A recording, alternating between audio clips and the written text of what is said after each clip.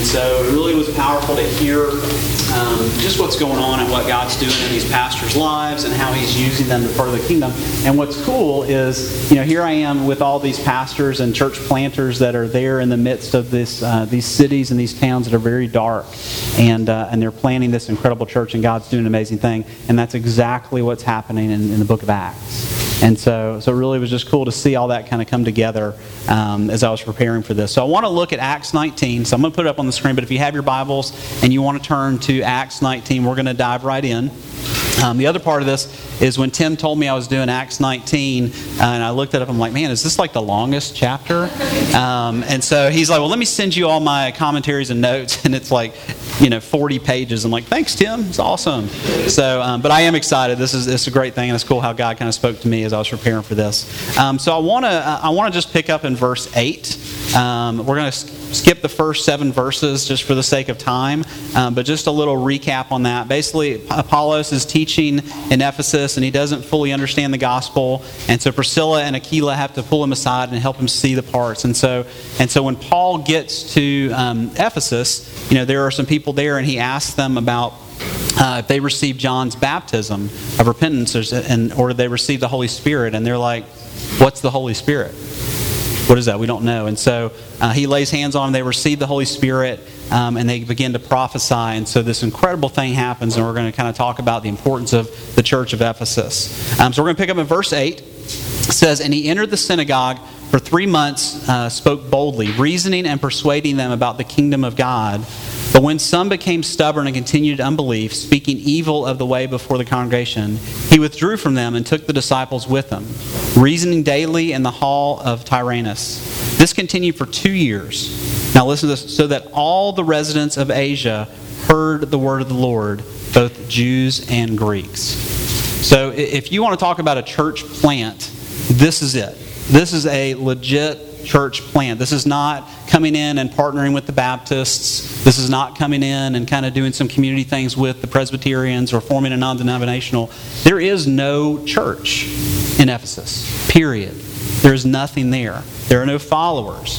So then what's cool is, so he comes here and he's planning this church, and he wants to raise up these people and to build this church to really impact that part of the world. And that's exactly what happens. It says, within 2 years, the Bible tells us there was no one in Asia who had not heard the word of the Lord, not among the Jews, not among the Gentiles. That's really powerful. Like this is a church plant like you want to be part of. You want to hear these kind of things, that God is doing this amazing work. And so just to show you how deep the gospel penetrates this part of the world, when he went to Ephesus, I want to start on verse 21. I'm not going to skip 11 through 20. We'll come back to that. But I want to pick up on verse 21. It says this. It says, now after these events, the ones we just skipped that are awesome that I promise we're coming back to. Now after these events, Paul resolved in the Spirit to pass through Macedonia and Achaia to go to Jerusalem, saying, after I have been there, I must also see Rome. And having sent into Macedonia 2 of his helpers, Timothy and Erastus, he himself stayed in Asia for a while. About that time there arose no little disturbance concerning the way. For a man named Demetrius, a silversmith who had made silver shrines to Artemis, brought no little business to the craftsmen. These he gathered together with the workmen in similar trades and said, men, you know that from this business we have our wealth. And you see and hear that not only in Ephesus, but almost all Asia, this Paul has persuaded and turned away a great many people, saying that gods not made with hands are not gods. Now, I love this part, and I love Demetrius. I'd love to sit down and have dinner with him, because at this moment, one of two things has happened. Either one, he legitimately believes that these idols and these things that he has made with his hands are actually gods, or he recognized that he just got busted by Paul. Okay? One of these things is going on, but either way, it doesn't deter him from what he's doing. Just for the record, though, how powerful is a God if you have to create it? If you have to make it? If you have to make it kind of fit within what you think or what you want? Tim spoke several weeks ago in Acts 17, and this is what it says, God is not made by any. He is not served by human hands as though he needed anything. He gives breath and life to all. So this is Paul. This is a very subversive attack on the idolatry that was going on in that part of the world. This is what people actually believed. So in verse 27 it picks up, it says, "And there is danger not only to this trade of ours may come into disrepute." Okay, yeah, it's disreputable, you're lying. "But also that the temple of the great goddess Artemis may be counted as nothing, and that she may be deposed from her magnificence, she whom all Asia and the world worship, except for the large contingency that has now come to know the Lord." You see, it's an example of what sin does. And what's going on with Demetrius, it kind of blinds you and makes you foolish. It makes you kind of believe things that aren't the reality and persuades you in this way. And a lot of people, that's just what happens with them.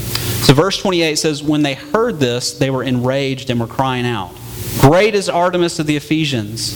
So the city was filled with confusion, and they rushed together into the theater, dragging with them Gaius and Aristarchus, Macedonians who were Paul's companions in travel." Now, I'm going to stop right there and kind of unpack what's just occurred, because nowhere in the church's history has anything like this happened. And what I mean by that is because Paul has come in and he has proclaimed the gospel of Jesus Christ, and the Spirit of God has come on so strong in this world, in this part of the world, that these people who were making a living off of selling these things, and this was a big business. They were selling idols, and the people who worship believed that they needed to buy these idols in order to actually be a good worshiper of these various gods. And so he has come in, and it's come in so strong that these sinful activities that they were making money off of, they're no longer making money. And so they're upset. And so the whole socioeconomic platform, everything that's going on is just turned upside down because of the gospel. So these guys, and they're making this money, and they're upset because now their whole livelihood has changed. And so these people who are also spending all this money on buying these Christians, now they have more money. And so the whole it has just completely changed what's going on there. And it's really powerful. I was thinking about, can you imagine what that would look like in Birmingham? If the gospel so penetrated this city that businesses that even are in our community that we know are not great businesses, that they couldn't make it. They had to close their doors because people were not going there because people understood the gospel and they were moved. And so it just changes everything. It's really powerful. And so Ephesus, I think in the past, you hear some of these towns and these cities and these churches, Ephesus was of great importance in shaping where we are today. God just used this church in powerful ways. And if you read throughout the scriptures, you have the letter of the Ephesians written by Paul when he was in prison. He's writing to them. Then Timothy is an elder in Ephesus. And so he writes to him and he's encouraging him. And then you also, in John 1, 2, and 3, written from John, he's an elder in the church of Ephesus. So this is like this mega church. There's a lot of incredible things happening here, and some incredible leadership. When we, and I think kind of to highlight this, when we teach here at Dawson or whatever, we exegete the scripture. John wrote it. Okay? When I say Jesus said, or Tim says Jesus said, we point you to this. What John was saying, when he said Jesus said, he goes, well, this is what Jesus said to me. He was there. He was talking with it. And so there's this power that comes right there, and there's just strong leadership. And as you read through these letters, there's several warnings to the Ephesians. The church of Ephesus, there's several. If you look in 1 and 2 Timothy, there's some warnings, and there's some warnings in 1 through 3 John. But there's not a lot of trouble. It's just some warnings. But when we go to the book of Revelation, chapter 2, we're going to come right back to Acts. But I want to go to chapter 2 in Revelation. It says, "To the angel of the church in Ephesus write, the words of him who holds the 7 stars in his right hand, who walks among the 7 golden lampstands." Because of time, I'll just simplify that. That's Jesus. It says, "I know your works, your toil, and your patient endurance, and how you cannot bear with those who are evil, but have tested those who call themselves apostles and are not, and found them to be false. I know you are enduring patiently and bearing up for my name's sake, and you have not grown weary." I want to commend this church like Jesus did too, because this is a really powerful thing. These people have endured a lot of stuff. They're in a really dark place, but they have endured patiently. They have done amazing things. And for me, I would say, just kind of thinking about that, I've been a believer for probably 25 years. I've known the Lord, and I have endured during that time. I have not always endured patiently. And I'm real truthful, and probably if all of us are, there have been times where I felt very distant from God. There have been times in my ministry where I've wondered, am I where I need to be? Because I just feel so disconnected from God. And so I haven't always endured well. If there were times that if I could have hit the easy button and moved on, I probably would have hit it if that was feasible. But I endured, because that's just where I was. But it says right here that this church, they endured patiently. That they understood. They went through difficult times, but they were still present with God. So you have two big components right here. They endure well, and they have great theology. Okay, that passage highlights that there were people that they would hear. They could be able to spot false teachings. So if somebody came in and they're teaching about God or proclaiming to teach about God, they were able to say, "No, that's not right. That doesn't line up with who God is and who I know Him to be." And they could call that out. So they had great theology, and they were enduring well. But then we get to verse 4, and it says this: "But I have this against you." And I don't know if you guys have ever been in a conversation where somebody says, "Hey, you're so great. I really appreciate what you're doing. But," like, "Oh man, here it comes. This is it." So he says, "But I have this against you, that you have abandoned the love you had at first. Remember, therefore, from where you have fallen, repent and do the works you did at first. If not, I will come to you and remove your lampstand from its place unless you repent." This whole series, and I love, each week we see the Ignite up there, and I know sometimes when we have themes in the church, we kind of glisten over that, what the theme is, and we get to kind of what's the meat of this. But I love, because right here I think what's happening is he's saying, I want to see something ignite. You need to think about what was it you were doing before. What is it that needs to be ignited in you to change? Because right now, you're not doing what you're supposed to do. Okay? And so this is a heavy text. Doctrine alone and endurance is not going to get you where you need to be. Okay? Yes, you can endure well, but you've abandoned the love you had at first. And, that's where we're going to go for the rest of our time, is talk about what was it? What is he pointing to in Revelation, going back to this church? What were those things that allowed them to endure well, to have this love for Christ? For me, I was remembering back, and probably all of y'all can do this. If you can remember back to a time when you really felt so connected with God and so passionate about Him, and so sometimes things change. But for me, I was thinking back to a time I remember just feeling really close to God, and it was my junior year in high school. And I remember I was just really learning the Bible and trying to understand who God was to me and who I was in Christ. And I had this really crappy car. Okay, it was a Ford Escort. Okay, and this thing was hideous. It was one of those, like, you try to start it up, like, and you're hoping that it actually cranks. Okay, and then the outside, the paint was like chipping off. And so mine didn't look this good. Okay, this is like a new happy family with their car. That's not what mine looked like. Okay, but that is the car. And so I remember in high school we had our assigned parking places, and I was so embarrassed of this car that even though I had this great parking place, I was parking across the street at the tennis courts. And I'm like, I will walk in the rain because I'm so embarrassed to even drive this thing here. Well, as I was getting to know Christ better and I was involved in this Bible study, I just felt so connected with God. I was growing in this relationship that I was like, oh my goodness, I have a car. There are people all over the world that don't have cars. I have a car. I can drive from point A to point B. I don't have to walk or ride my bike.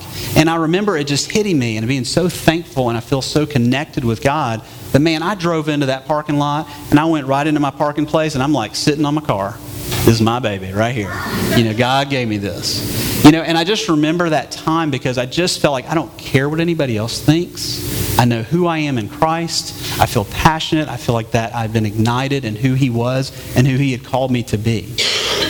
And so in kind of thinking about that, maybe you guys can relate and think back to a time where you really felt connected to God. That's what he's saying. You need to go back to that time.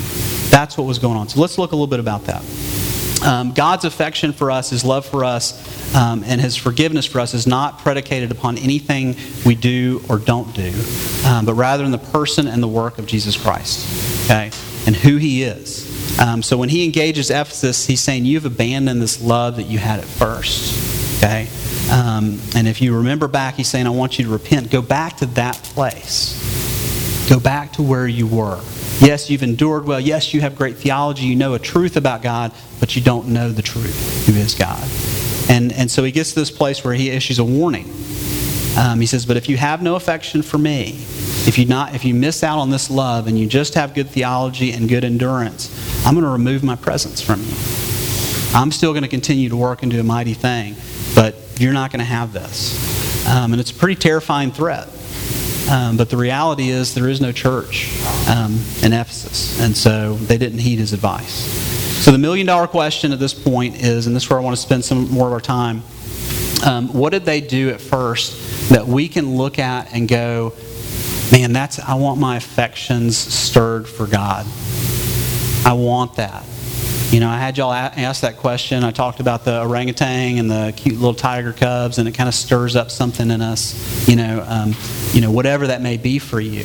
But what are these things that they talk about affections? And when I say affections, I don't mean like emotions. And the reason I say that emotions come from the primitive part of our brain, and they come out and we act on them a lot of times, but we can't necessarily control emotions. Affections, I would say, and this is Andy's definition, so there's no, if I'm wrong in this, you can call me out. But I would say affections are more so, it's where the emotions are tied in with the logic and reason in our head, and it plays out in action. Okay, that's affections. If we show affection for God, it's because we recognize what He's done, we understand that, we logically understand it, because there are times, like I said, I don't feel connected to God, but logically I know He's present. I know that He's there. And so I continue to live a life, hopefully, of faith in Him. So that's what I mean by affections. But to answer this question, let's head back to Acts. In verse 11, it says, and God was doing extraordinary miracles by the hands of Paul, so that even handkerchiefs, aprons that had touched his skin were carried away to the sick, and their diseases left them, and the evil spirits came out of them. I would love that. Like, that's really cool. I mean, that sounds kind of funny. And I think there's been people in the past who, I've seen infomercials where they sell like a cloth or whatever, which is silly, but that's the kind of stuff that would be awesome. And I think it's okay to want that. That the Holy Spirit is so present, and that somebody like Paul is so in tune with God, and God is using him that even things that he has touched bring healing power because God is present and the Holy Spirit is present. It's amazing to think about. And then I love this next part. Then some itinerant Jewish exorcists. I love that that's a job. Okay? What do you do for a living? I'm an itinerant Jewish exorcist. Some itinerant Jewish exorcists undertook to invoke the name of the Lord Jesus over those who had evil spirits. Okay? They see that there's so much power within Paul that even things he touches are doing amazing things. And they're like, I want some of this action. I want to get in on this. This is a way for me to make some money. So they find this demon-possessed guy, and he says this is saying, I adjure you, it's like a polite way to speak to a demon, I adjure you by the name of Jesus whom Paul proclaims. 7 sons of Jewish high priests named Sceva were doing this. But the evil spirit answered them, Jesus I know, Paul I recognize, but who are you? This is kind of that uh-oh moment. You're like, I'm in trouble here, okay? So one man, 7 itinerant Jewish exorcists, probably like brothers, like the family business or whatever, they find this demon-possessed guy, and so I know Jesus. I've even heard of Paul, which is pretty cool. I know who Paul is. I don't know who you are. And so what happens next is this. And the man in whom was evil, the evil spirit, leaped on them, mastered all of them, and overpowered them, so that they fled out of the house naked and wounded. That's in the Bible. That's pretty good. I didn't make that up. That's literally what's in there. If you think about a fight, it's been interesting to read all the headlines lately with the debates and whatnot, or if you watch boxing or anything. Like when there's a fight and you read the headlines, it's kind of like, who won? This is a battle between Hillary and Trump, and some people think this person won the debate, some people think this one person won the debate, or the fight as they say it. But if you go into a fight with pants on, and you come out and you don't have pants on, there's no question about who won the fight here, okay? So they left naked. And so as part of this, and this is kind of getting to know my personality and stuff, but so I'm going through this passage. I'm like, there's got to be a video on this. It's just like the Bible mini-series, and there has to be a video of this scene because this is awesome. So I had a hard time finding it, but I did find something I'm going to show you. So. Come on.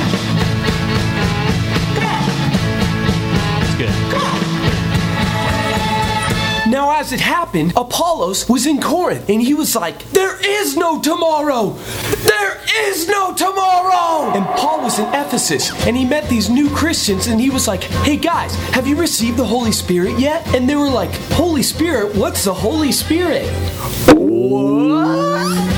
And Paul was doing a bunch of crazy miracles, so that even his apron had the power of healing. Ooh, ooh, hot, hot, hot! So then these Jewish traveling healing freaks were going up to demon-possessed people and saying stuff like, I cast you out in the name of the Jesus that Paul preaches. Paul I know, and Jesus I know, but who are you? I'm out here. 24E, 24E. It's you! So then in Ephesus, this silversmith named Demetrius, who made idols to the goddess Diana, stood up and he was like, fellow silversmiths, this guy Paul's raising a ruckus against us and we're not being able to sell our idols anymore. Come on, let's ruin him. And then he gathered everyone up in a theater and he was like, all right guys, here's the plan. We're gonna kidnap 2 of Paul's dudes. We're gonna destroy every... Shh, be quiet, the movie's about to start. Can I ask for something? Okay, so that's it. I had to cut off the end. It wasn't necessarily appropriate. And so, but that's all I found. I'm surprised nobody's made anything better than that. But I thought it was pretty good. So I want to pick back up. So what are the things that we're trying to find out? What did the church of Ephesus? What is it they did at the beginning that their affections were so stirred for God? And so let's pick back up in 17. It says, and this became known to all the residents of Ephesus, both Jews and Greeks. And fear fell upon them all, and the name of the Lord Jesus was extolled. Also, many of those who were now believers came, confessing and divulging their practices. And a number of those who practiced the magic arts brought their books together and burned them in the sight of all. And they counted the value of them and found it came to 50,000 pieces of silver. So the word of the Lord continued to increase and prevail mightily. So what you've got here is that Jesus is basically he's flexing over the, I don't know how to say it, but he's just he is present. There is so much going on, and people are just so filled with the Holy Spirit that they are confessing and they are talking about what God is doing, and it's just making a huge difference. So much so that there are a lot of people who see this and they want the power of Jesus without claiming Him as part of their life. Okay, so this holy fear comes over, not a God's going to get us kind of fear, but this holy fear kind of comes over the city, and it says this: they extol the name of Jesus. Okay, and this is what I want to point out: the necessity for us to extol the name of Jesus. Okay, for you and I to extol the name of Jesus. We have to know who He is. I don't know what that is, but there's something coming through there. Okay. Because what you think about Jesus informs your worship of Jesus. Okay? So if we're going to extol the name of Jesus, we need to know who He is and really know who He is. I've always said one of the biggest barricades or hindrances to prayer is believing that God does not delight in our presence, in us coming to Him. I think there are a lot of times where we get caught up in kind of this false understanding of who God is, and that we just think that He's kind of putting up with us morons until we get to heaven, and that we just come to Him whenever. But He really does delight in us coming to Him. And if you don't believe me, think of the Scriptures. Think about the times He goes to the woman at the well, or He goes to Zacchaeus, or we could just go on and on. But it's not like, hey, you need to change. I can't believe you're doing this. This is wrong. He is just delighting in their presence and pointing them to Him. He's not coming down hard on them. He delights in them. And I believe that He delights in us. So for us, when we look upon or we gaze, we meditate upon Jesus and who He is, it's important that we understand who He really is. That He is our Savior, that He paid a price for us, that He died on the cross, that He was resurrected from the dead, and the desire is to be with us. And I think sometimes we kind of forget that. And I think it's just one of those things that we struggle with. But it's not that God is trying to rob us of our joy. It's not that he's trying to place all these rules and stuff, which I think some people really believe, but that he loves us and he delights in being with us. And those times where we can come to him and say, God, I'm struggling with this. And he delights in that. He wants that. So if you go back to Revelation, just kind of, talking about they love the truths about Jesus, but those truths didn't lead them to love Jesus as the truth. They loved the truths. They loved hearing about it. They loved teaching. But they missed out that he was the truth. And it's kind of like this. If I said, Carrie, if I said, man, I love my wife's blue eyes, but she drives me crazy. I love my wife's blue eyes, but I'd really rather not talk with her. That's not really fun. If she could just look at me, I'd be awesome. But other than that, I want nothing to do with her. That's kind of the thing of what's going on. So he's trying to move them past truth and into truth. Okay? And that's what the Word of God does. It's important. And I think sometimes all of us are probably guilty of creating a Jesus, creating a God that's not really true to who he is. And he really does delight in our presence. He loves it when we come and pray to him. There are times we may not feel very connected. And I admit that myself. I may not feel as connected. But I know, based on his Word, that he delights in that. He delights in his children. So verse 18... let's continue on. Also, many of those who were now, pick up on this, who were now believers came confessing and divulging their practices. And this is important, and I think when I first was reading over this, I kind of went over this a little bit, but they were believers. It's not saying these were unbelievers that came divulging their sins or what they did. They were believers. These were people who believed in God, and they came and they just confessed. And I think one of the things I love about this is this is very raw and real. One of the church planners that we met with this past week, I love, he's a different kind of guy than, all the church planners are different in their approaches, but this guy Eric moved there from Indiana, and he moved there he just felt God leading he and his wife and family to go there. And so kind of was going through this town and kind of trying to talk to people about the gospel, and comes across this guy who's a tattoo artist. And he says, hey, I want to share some with you. And so he shares with him about the Lord and his love for him. And the guy's very like, who are you? I don't need this. I don't need you telling me about who Jesus is. That's a bunch of garbage. And so Eric just gives him this little pamphlet or something, just telling him it's just a piece of scripture, and gives it to him. And so he says, I'm going to come back in a week and come talk to you. And so a week later, he comes back, and he just and the guy meets him in the parking lot and says, I know the Lord. I accepted Christ into my life. Will you disciple me? Will you pour into me? Will you lead a Bible study in the tattoo parlor? Okay, so Eric goes and he starts leading this Bible study, and the other guys in there are not happy about it, but they're overhearing the gospel. And so Eric, this really clean-cut guy from Indiana, now is covered with tattoos because all the guys in the tattoo parlor he's led to Christ have given him tattoos. Okay? It's a little different, right? But it's so cool because that's legit. And he was telling us just some of the stories. And so here's what's happening is here. This is very raw. These people are sharing, they're divulging, they're confessing what's going on. And it's not just this clean little thing of, hey, I messed up. I just want to share that with you. I messed up. I don't want to say what it is. But they're really openly saying, here's what's going on. Here's what I'm struggling with. Here's what I need to confess. And I love this because I think so many times, and I think this happens in church life, all churches, everywhere, it doesn't take you long to put on the clothes to look like everybody else. And I'm not talking about actual clothes, but to kind of pretend that everything is good. And if there's nothing else you walk away with, hear this, because I think this is some of the most helpful thing.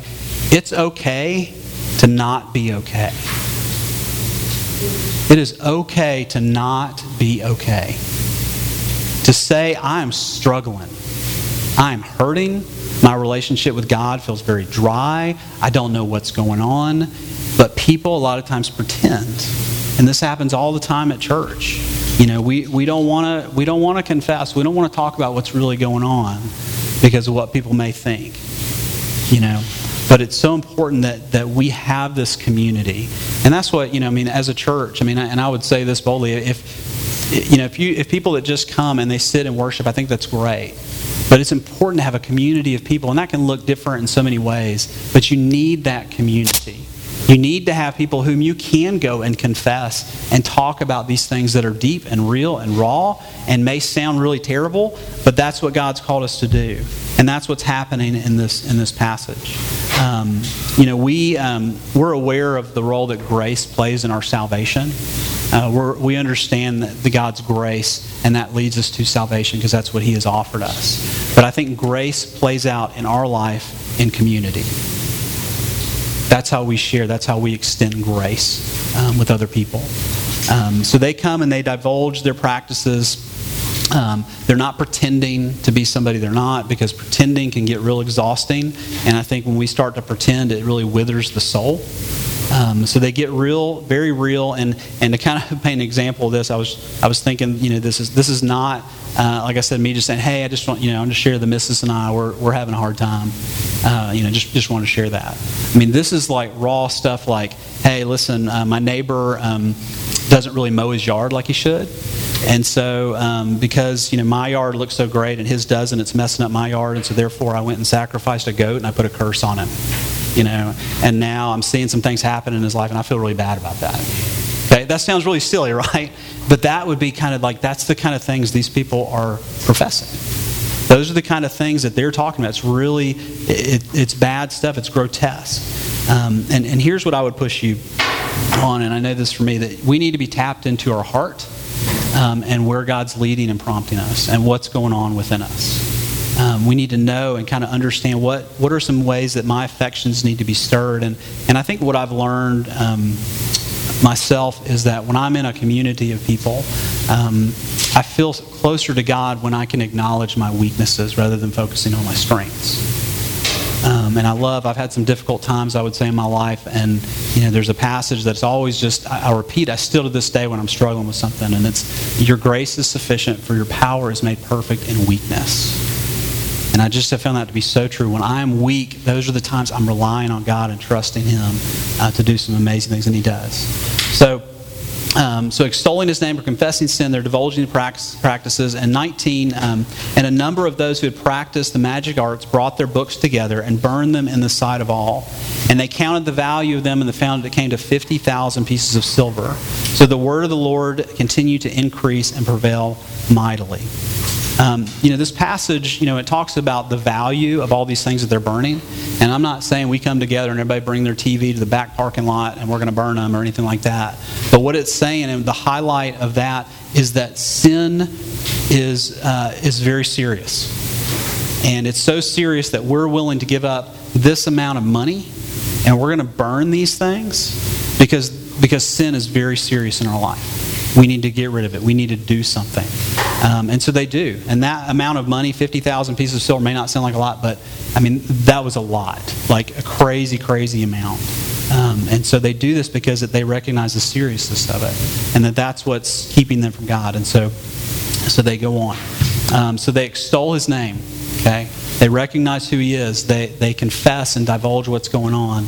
And they also acknowledge the seriousness of their sin. The first part of that, just extolling His name.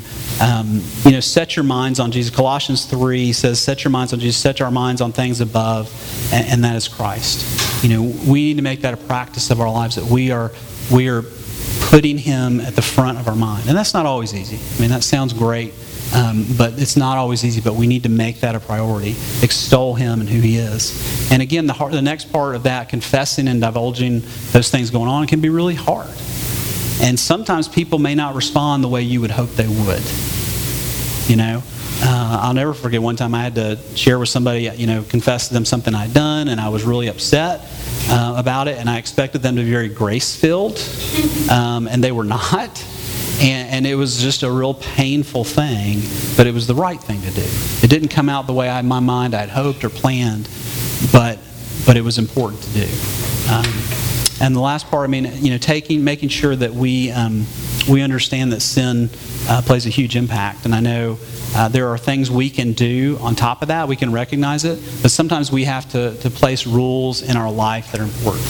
I know for me, some of the things, I do a lot of marriage counseling. And so there are times that I will have last minute, and I wasn't prepared. If I'm meeting with a couple and the guy all of a sudden is not coming, and just the woman's coming, I make sure I have somebody that walks by my office door constantly. Do I think anything's going to happen? No.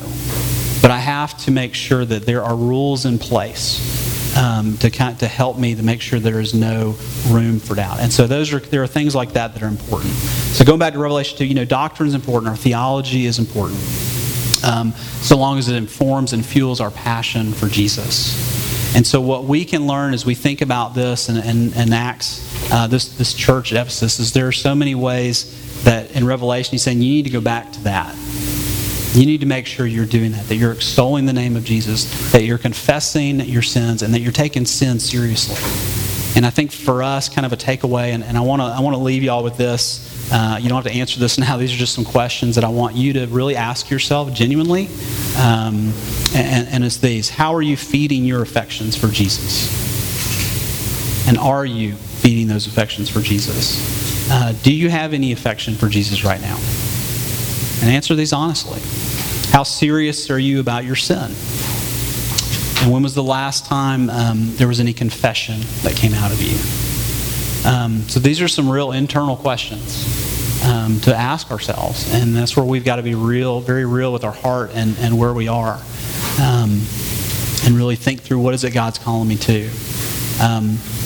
In just a minute, Brian's going to come up here, and we're going to extol the name of the Lord through song. When we're done, and I just want to extend this to you, maybe at the end of this, maybe you need to grab the hand of a person that's with you.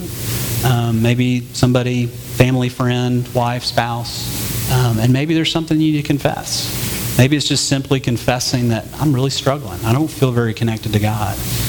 There's a freedom from acknowledging our weaknesses and confessing those things. And that may be real hard for you to do. But if there's somebody here, or maybe when you go home, maybe there's somebody you just need to say something like that to. I think what you'll find is like the church in Ephesus, that it was so powerful. And they were in community, and they understood the power of the Holy Spirit. So I'm going to pray for us. Brian's going to come up, and we're going to extol the name of the Lord. Let's pray. Holy Spirit, Lord, we thank you for your presence here.